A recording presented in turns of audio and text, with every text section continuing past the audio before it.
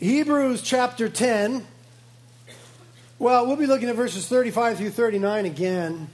I have desperately been trying to finish this sermon. This is a third week now. It was meant to be a one-week thing. This is now part 3.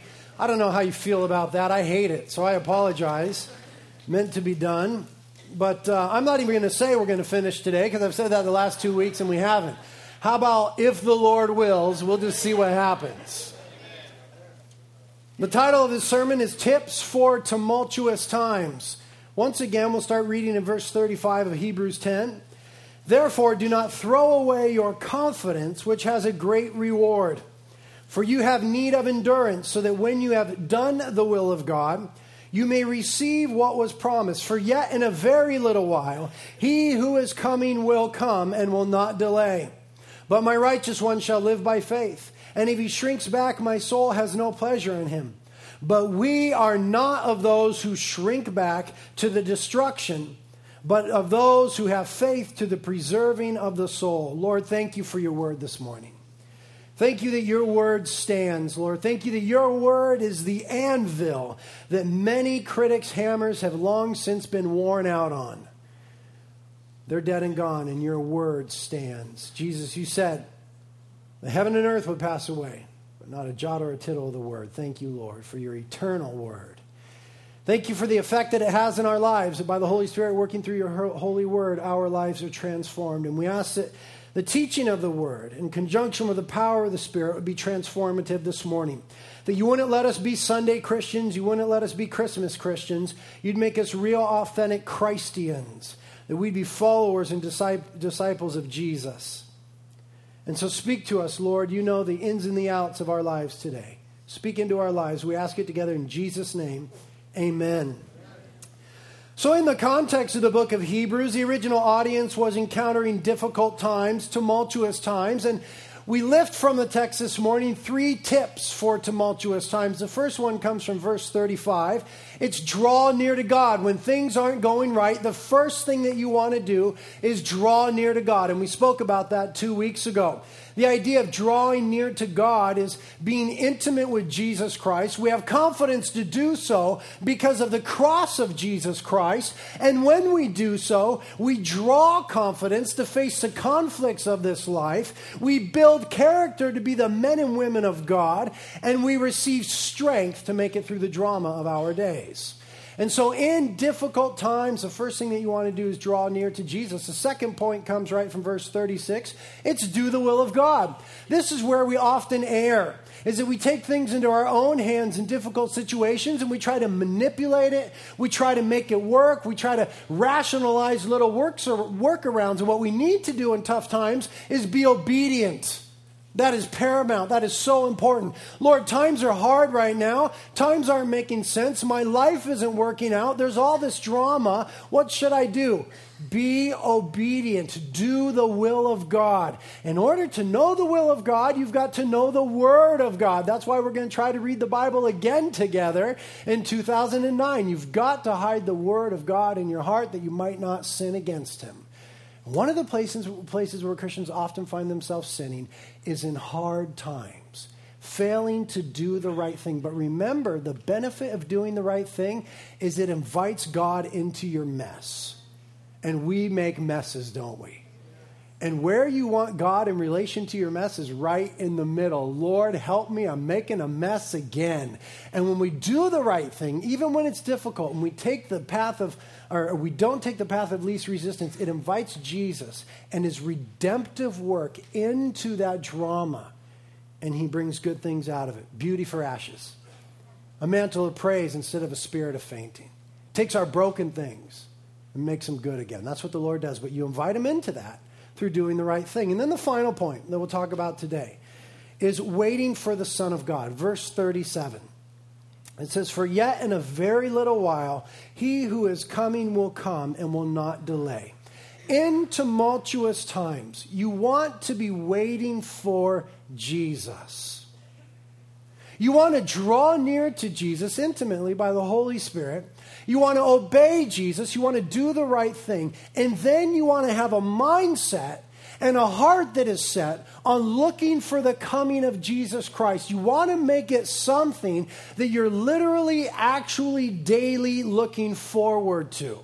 Because you see, it is a core doctrine of the Christian faith that Jesus is coming again. And if we get that, it has a profound effect on the way that we live. No matter what your eschatology is, eschatology, eschatos, it's the Greek word for end or the last things. Eschatology, the study of the last things.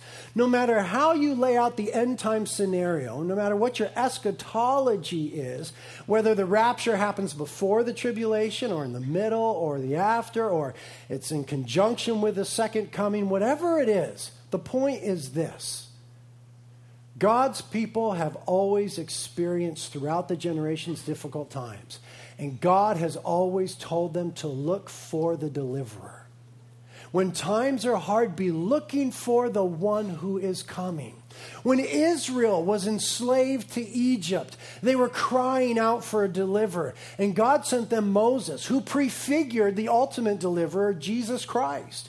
And then later on in history, when Israel was dominated under Roman imperial rule, once again, they were looking for the deliverer. And this time it was Jesus Christ, his incarnation, the first advent, the coming of the babe who would give his life for you and I.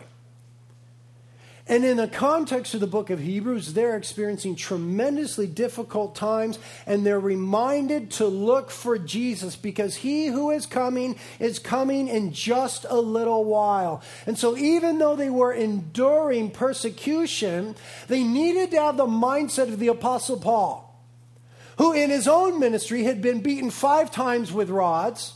This is 2 Corinthians 11 here. Had been whipped 3 times with a cat of 9 tails. Had been stoned and left for dead 1 time. Shipwrecked 3 times. Left out in the ocean a day and a night in the deep. Had been in all sorts of dangers and dramas and tumults and difficulties. And yet he was able to say, I do not consider these present sufferings worthy to be compared with the glory that I shall see in Jesus Christ. In other words, his mindset based on Scripture was the difficulty of this world pales in comparison to the promise of the next one. And the promise of the next one is experienced either at death or the coming of the Lord, whichever comes first. And so the Christian then is able to have this attitude of, yes, things are hard, but my heart and my mind are set on Jesus, and he's coming. And he is coming as a deliverer. And so verse 37 is meant to encourage them to hang on and do the right thing in difficult times, because he who is coming soon. Now, it says soon, and it was written 2,000 years ago. But don't forget, 2 Peter tells us that 1,000 years with the Lord is like a day. He who is coming soon. But there's another way to look at that. The church, you and I, and the church throughout history, the generations, is supposed to live in expectation. We're supposed to live on edge. We're all supposed to believe that the coming of the Lord might be in our lifetime. Because at the ascension of Jesus Christ, the disciples were given this message. Look at this little vignette from Acts 1. We have it up on the screen, starting in verse 10. It's the ascension of Jesus Christ, and it says, as they were gazing intently into the sky while he was departing, behold, 2 men in white clothing stood beside them. And they also said, Men of Galilee, why do you stand looking into the sky? This Jesus who's been taken up from you into heaven will come in just the same way as you have watched him go into the heaven. And so from that moment, the disciples and the subsequent church and every generation and expression of the church has been set on edge and put in expectation of the coming of Jesus Christ. They were standing there waiting, and the angel said, in the same way, he's coming again. And then after this, the overwhelming language of the New Testament is, watch therefore. For you know not the hour when your master is coming. That is the inescapable, overwhelming language of the New Testament, is that Jesus could come at any time. We call that the doctrine of imminency. Imminent, meaning can happen at any moment. Jesus could come at any time, over and over again. From the Olivet Discourse in Matthew 24, all the way to the book of Revelation, the church is told it could be at any moment. Watch, therefore. Live right, therefore. Be busy about the work of the kingdom. Persevere in difficult times, because Jesus could come at any time. As it says in verse 37, and yet in a very little while. And so because Scripture tells us that, the church has been diligent in every generation to look at the signs of the times and be able to think we might be that generation. It's interesting that every generation was able to do that. We look now and we're like, oh, we are for sure the generation.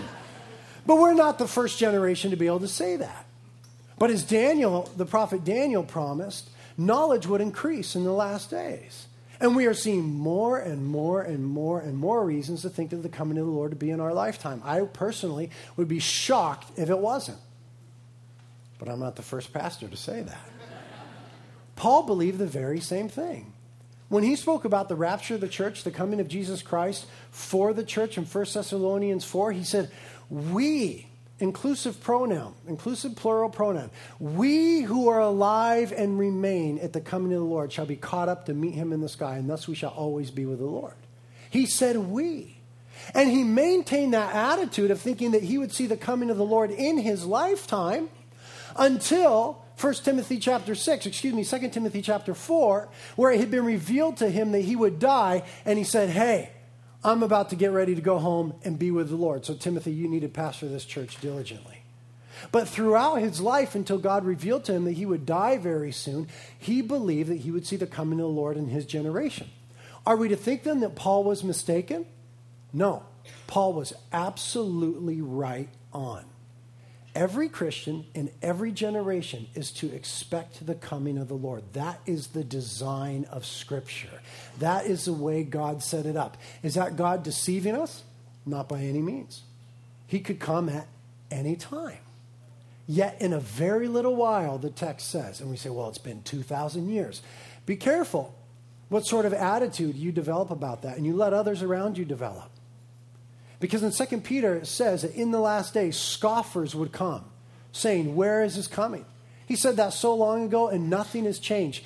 Don't be found among the scoffers. Be found among the faithful, who are waiting, who are watching, who are looking, who are living a right life because Jesus Christ is coming back, who are persevering difficult times, who don't consider these present sufferings worthy to be compared with the glory that we shall see, because the Lord is coming. And so it is right, and it is by design to watch, to wait, to expect, to live that way. What is not right, and what goes against God's design, is to cease to expect. And throughout history, there has been segments of the church and periods of time where the church has lost that expectation. And when the church loses that expectation, the church changes a little bit. As I've studied history, I've seen that when the church loses the expectation and the hope of his appearing, the church becomes more human-oriented. The church becomes more humanistic. The church begins to do good things, but they forget the goal of those things. The church begins to get very involved in humanitarian outreach, which is great and good, and the church should do. But they forget to deliver the gospel. Jesus said, what does it profit a man to gain the whole world and forfeit his soul? What does it matter that you go to Africa and you dig a well for the people if you don't take them to the well that Jesus took the woman in John 4 to? He said, woman, if you knew who I was, you would ask me for something to drink. And if you drink of this water, you would never thirst again. And torrents of living water would flow forth from your innermost being. But you see, when the church loses its expectation of the coming of the Lord, the gospel begins to get clouded and obscured a little bit, and they become merely humanitarian in their efforts. We should build wells, absolutely. The church must be feeding widows and orphans in their distress. We must be caring for the hurting in our community that have lost their homes in the fire, that don't have stuff at Christmas time. We must be building orphanages as we are in Thailand and Mexico and other places, but they must all be bridges over which we deliver the gospel. They must be. Absolutely must be. The church exists for the glory of Jesus Christ, and God is glorified in the gospel. We've got to be people that are preaching the gospel. And so we're to be living in expectation, and that brings about right living. And we'll talk about that more next week. But Revelation 22:20 says, he who testifies to these things says, yes, I am coming quickly.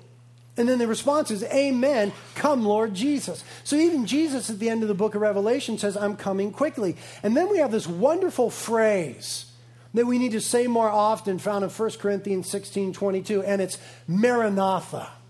You older folk that were saved in the Jesus People times in the early 70s, this was a big one for you. You all started a record label called Maranatha, and you guys were always saying it, Maranatha. And the younger generation has kind of let that slip, but I think we all ought to bring it back together. It ought to be on our lips, but more importantly, in our hearts. Maranatha. It is Aramaic for, oh Lord, come soon. And that ought to be the real, true, heartfelt, sincere cry of our lives is Jesus, come soon. For so many reasons. Not least of which being the reason that's given to us in the book of Hebrews chapter 10 is that he is our deliverer. And the fact of his coming to establish his kingdom and set right every wrong enables us to endure the evil of this world more easily. What a hopeless world if there's no judgment at the end. You see, we can persevere, we can get through the day because we know the end, the eschaton. We've studied eschatology, the final things, that Jesus Christ is going to come, he's going to set up his kingdom, he's going to rule and reign, and there's going to be a judgment. But the wicked of the world, if they don't repent, will pay. And that every deed done in darkness will be exposed in the light. That helps us to process. That helps us to persevere. To know that Jesus is coming and he's going to set every wrong right. And so the cry of the heart becomes, in difficult times, Maranatha. And that's what he's telling them. Look, you guys are being threatened for your faith. Maranatha. Cry out, Lord Jesus, come. It's not escapism, it is hope. There's a big difference. It's not escapism. It's counting as real the promises of God. We need to be looking for, as Titus 2:13 says, the blessed hope and appearing of the glory of our great God and Savior Christ Jesus. We need to be those who have loved his appearing, as Paul said to Timothy in 2 Timothy 4:8. And if you're not among those who are looking for the appearing of our great God and Savior, if you're not among those who love his appearing, then there's something awry in your little Christian heart. Perhaps it's a theological error. Perhaps you just haven't been educated on the fact that Jesus is coming again. But what's very clear from the Scripture is not necessarily the time that has elapsed, but the heart of the Christian. And the heart of the Christian must be that of expectation. And you see then, that affects everything. Again, we're going to talk more about how that affects us behaviorally next week. But it really affects mission, doesn't it? I mean, if Jesus is coming soon, we better get our rears in gear. If Jesus is coming soon, then we need to get the gospel out there. It's not enough to just build a well. We need to deliver the living water. If Jesus is really coming soon, then I got to be about his business. In my office where I work, I got to be about the business of the king because he's coming soon. It changes everything if you grasp that theological truth. To neglect that theological truth is sin and error. You're not being a biblical Christian unless you're living in expectancy of his coming. And so in difficult times, we can and we are to look forward to his appearing because he who is coming will come. Now, the interesting thing about Christmas is that it has a way of amplifying both conditions and emotions that are present in our life. You know what I'm talking about? Christmas has a way of amplifying, magnifying both conditions and emotions in our lives. Christmas seems to be the time when those who have reason to rejoice seize the day and rejoice all the more, and that's good. But Christmas is also the time when those who have reason to weep often dread the day and weep all the more. Christmas really does have a way of amplifying conditions and emotions. And one of the calls on the church is to rejoice with those who rejoice, hooray, and to weep with those who weep. And if we take a sober and sincere look at our nation right now, we are a nation that is currently losing more than we're used to. At least for my generation. At least for my generation. We look at our nation, and we are a nation that is losing more than we are used to. We're fighting wars on multiple fronts. And I'm not saying that we're losing those wars, but we're losing men and women every day. And there are rumors of wars abounding. Multiple fronts could turn to a multiplication of multiple fronts very quickly. We are facing some real economic challenges. This from Fox News. It says a record 1 in 10 American homeowners with a mortgage were either at least a month behind on their payments or in foreclosure at the end of September. A record. 1 in 10 Americans that have a mortgage, either a month behind or in foreclosure. Also from Fox News, employers slashed 533,000 jobs in November, the most in 34 years. You see, I'm in my mid-30s, so I've never seen anything like this. So I look around at my nation, and I'm not used to losing this much. Retail sales are the weakest they've been at Christmas time in 35 years. That from the New York Times. I look around our nation, and I see that broken families are an epidemic. Broken families are tough at Christmas. They're an epidemic. In the church and outside the church. Look around at our community. We're a community that has recently lost so much. I mean, we can't forget that hundreds of homes burned on our coastline in that fire. Many from our church. And I look around. We are a people weighed down with sin. We are a society that is wicked and perverse. I mean, we are really perverted. And you see, all these things at Christmas time can bring mixed feelings. As Christians, we feel intuitive, social, and theological pressure to rejoice at Christmas time, don't we? As Christians, we feel intuitive, social, and theological pressure to rejoice at Christmas time and to celebrate. After all, the angels did announce to the shepherds good news of great joy in Luke 2:10. Good news of great joy. But if we look at the Christmas story closely, we'll see that the coming of Jesus Christ, the incarnation, the Advent, Christmas, we'll see that it is directed to those who were losing, those who had lost, and those who were broken, both by sin and by circumstance. Long before the Advent, the Lord had said through the prophet Micah in Micah 5:2, that when the Messiah came, when the incarnation took place, that it would happen in Bethlehem. And what was the commentary about Bethlehem? It was too little to be included among the clans of Judah. In other words, it wasn't even on the map. It was like Carpinteria. Just not even on the map. Too little. Santa Barbara, I know. Ventura, I've heard of. But Carpinteria? Bethlehem, too little to be among the clans of Judah. And yet it was prophesied that the Messiah would come there, that the incarnation The draping of God in human flesh would take place in Bethlehem. And so what we begin to see hundreds of years before it takes place is that it would be directed at the small, at the marginalized, at the fringe, at the forgotten even. The prophet Isaiah amplifies this when he prophesies in chapters 9 and 60 that when Messiah came, the people sitting in darkness would see a great light. And those sitting in the shadow of death would have a light dawn upon them. Sitting in darkness and the shadow of death, talking about the region of the Galilee, where Jesus would grow up and where he would minister. The context at the time of Christmas, the Advent, the Incarnation, the first coming would be a time of darkness.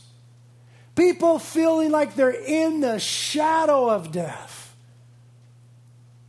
So much of a reality was that when Zacharias realized that Jesus was coming, he called the Incarnation the sunrise. And when Simeon saw the Messiah, he called him the consolation of Israel. To add to that, by the time Jesus came, the voice of God had not spoken to Israel through a prophet for 400 years. These were people that were used to hearing the voice of God, and it had gone silent through the prophets for 400 years. And they were sitting in darkness, and they were in the shadow of death. You see, at the time of the Incarnation, it was dark days in Israel. We're given a profound contextual clue about that in Luke chapter 1, verse 5. And I hope this Christmas season you'll read chapters 1 and 2 of Luke with your family. We're given a contextual clue where it says in verse 5 of Luke 1, in the days of Herod, king of Judea. If you know your history, you're able to interpret in the days of Herod means these were dark days for Israel. When Herod died, the whole nation breathed a breath of relief. When Herod died, his family, his friends, and his subjects celebrated his death. Life under Herod, who was ruling as a Roman emperor over Israel at the time, was difficult. And during the first Christmas, we have the context of the Roman occupation, which meant for Israel political and military domination. They were being dominated politically, militarily. It also meant for them economic exploitation. They were being exploited economically. They were being heavily taxed by the Roman government. They had to pay tributes. They had to pay taxes to the Roman government. And then the Roman government had made the leaders of the temple and the leaders of Israel a puppet, and so they had to pay extra temple taxes that were not spoken of in the Torah. They were under heavy taxation, and times were difficult, and there were no government bailouts. There was no chapter 11. There was no chapter 13. There was none of that. When a family got under heavy debt in the first century, you know what it meant for a Jewish father? That he would have to sell his daughter into slavery. There was no recourse. There was no other option. He would take his little girl and he would put her on an auctioning block.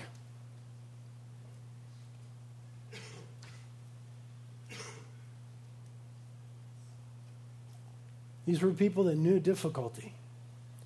And to top it off, the spiritual life in Israel was at an all-time low.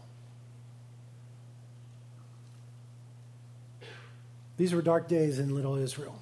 Taxes were high. Unemployment was high. Morals were slipping lower. The military state was in control. God had been silent for 400 years. That's the pre-story of Christmas. When you bring it into the immediate context, we have the announcement of the forerunner, John the Baptist, given to Zacharias and Elizabeth. Now, Elizabeth was barren. In fact, she's called in the Gospel of Luke the barren one. And what did it mean to be barren in that society? It was basically economically and socially disastrous. Economically, because society was set up such that when you grew old, your children would take care of you. They would provide for you. So if you were barren and you had no kids, there was no one to watch out for you when you got old and nobody to provide for you. It was economically disastrous that she was barren. It was also socially disastrous because sometimes throughout Israel's history and Old Testament times, barrenness was a judgment for sin. Remember Michal, the wife of David, in 2 Samuel 6, when David danced unto the Lord in his chonies? You remember that story? Danced to the Lord in his chonies. Michal thought that was behavior unbefitting of a king, and she mocked David, and the Lord struck Michal barren. So the Jews understood barrenness as being a judgment from God for sin. That wasn't the case with Elizabeth, because the Gospels tell us that Zacharias and Elizabeth were righteous. She just happened to literally, actually, physically be barren. But you know what? People in the first century were a lot like you and me. They assumed the worst about other people, just like you and me. And so when they saw that she was barren, they for sure thought in their mind, she must really be rotten.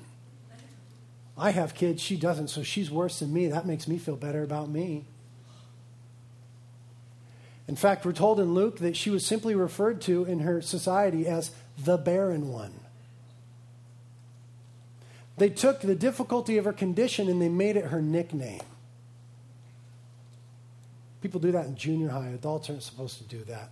We're talking about adults here. We're talking about old people. She was simply called the barren one. This was a woman who lived in shame, who knew embarrassment, who was judged by the society around her, who was ostracized and rejected because of a condition she had that she could do nothing about. And then you have Zacharias, her husband. And when he was in the temple ministering, and the angel appeared and told him that John the Baptist would be given to him and his wife Elizabeth, he didn't believe it.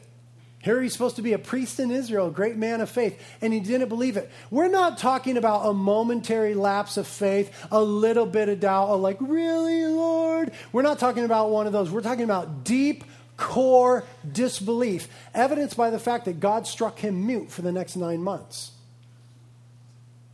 Real, deep, destructive disbelief.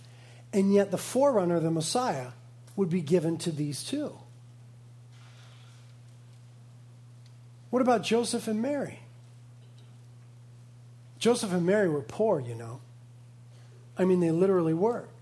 In Luke chapter 2, they go, when Jesus is 8 days old, to offer the sacrifice that the book of Leviticus chapter 12 said that they should offer.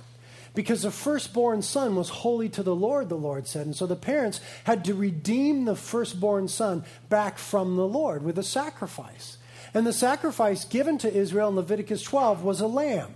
So Joseph and Mary, if they were normal people, they would have brought a lamb to the temple to sacrifice that day. But the Lord is so kind, and he said in Leviticus 12, verses 6 through 8, if you're too poor and you can't afford a lamb, who didn't have a lamb in those days?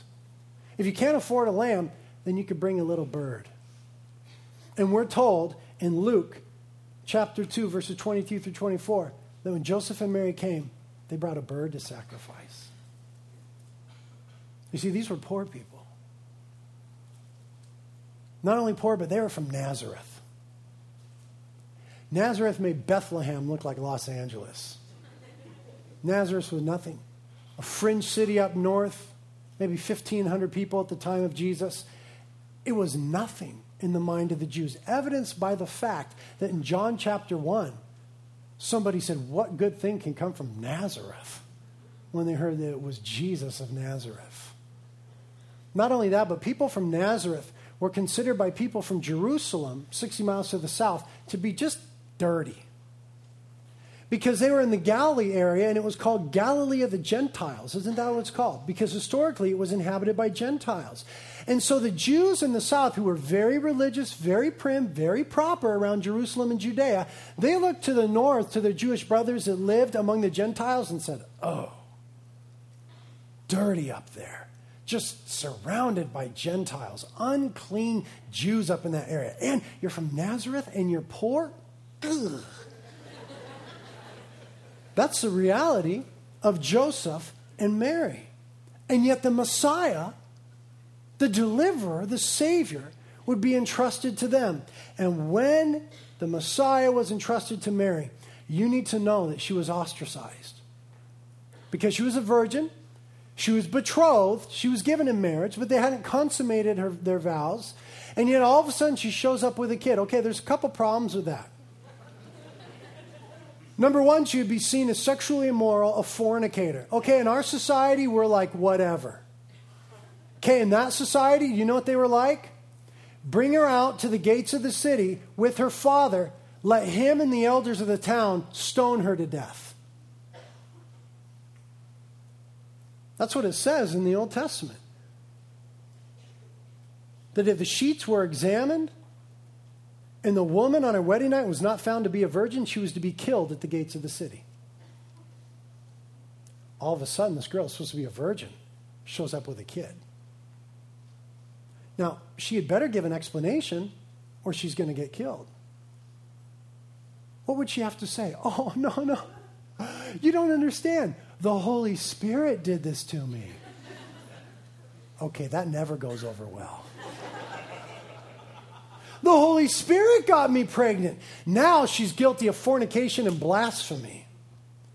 This is a woman who was in trouble in her culture, in her context, in society. Something she didn't have control of. Nothing she did wrong. But you better be sure that she would suffer radical social rejection. And so I'm sure that when the census was taken, and her and Joseph, had to go to Bethlehem, the city of David, that she was stoked to get out of Nazareth. This was a woman that was living in shame. And then they get to Bethlehem, and there's no room in the inn. The Bible doesn't tell us, so this is pure speculation, but I wonder if they weren't poor. I'm sure they looked poor. If they weren't poor and she wasn't pregnant out of wedlock, I wonder if there would have been room. The Bible doesn't say it, but I just know how we are as people. We take a look, oh no, I'm sorry, we're all booked up and shutting down now. The Bible doesn't say it, it's just speculation, but I wonder if they hadn't been poor, if there would have been room at some inn somewhere. Nobody wanted them. She went to go give birth to the Savior of the world in an animal stable, most likely a cave. And the deliverer of humanity was laid in a manger. A manger. An active manger that animals ate out of every day, covered in slobber, snot, and everything else. The King of the universe was laid in a manger. And the angels went out to the fields, and the first ones that were told about the coming of the King were the shepherds. Everybody hated shepherds. A shepherd's witness was not accepted in a court of law. Do you have any witnesses to call? Here we are in the first century Israel. We've got this civil court. The civil case. Do you have any witnesses to call? Yes, I want to call the shepherds. Sorry. We don't accept the testimony of shepherds. They're the lowlives of society. They were. And they were hated by the religious folk. You see, their job dealing with animals all day long made them unclean. And it kept them out in the fields ceremonially unclean. It kept them out in the fields. So they seldom got to come and go through the rituals that made them ceremonially pure. And so they were all but excluded from the religious life of Israel. They were the religious and the social outcasts working out in the fields all day long. And I need to tell you that the angels went to them and nobody else. What we begin to see is that the tapestry of the Advent is woven with broken fibers. The story of the coming of Jesus Christ is filled with those who were losing, those who had lost, and those who were broken, from the prophets to the shepherds. And the problem is that today in our affluent culture, we seldom recognize our brokenness. We don't see ourselves as shepherds. We don't see ourselves as barren. We don't see ourselves as too little to be in the in crowd. But Jesus said in Revelation 3, "You say I am rich and have become wealthy and have need of nothing, but you do not know that you are wretched and miserable and poor and blind and naked." You see, everything that Israel was in the first century circumstantially, is who we are right now spiritually. Destitute, bankrupt sinners before God. And the reason why everyone wants to take the Christ out of Christmas is because nobody wants to admit that.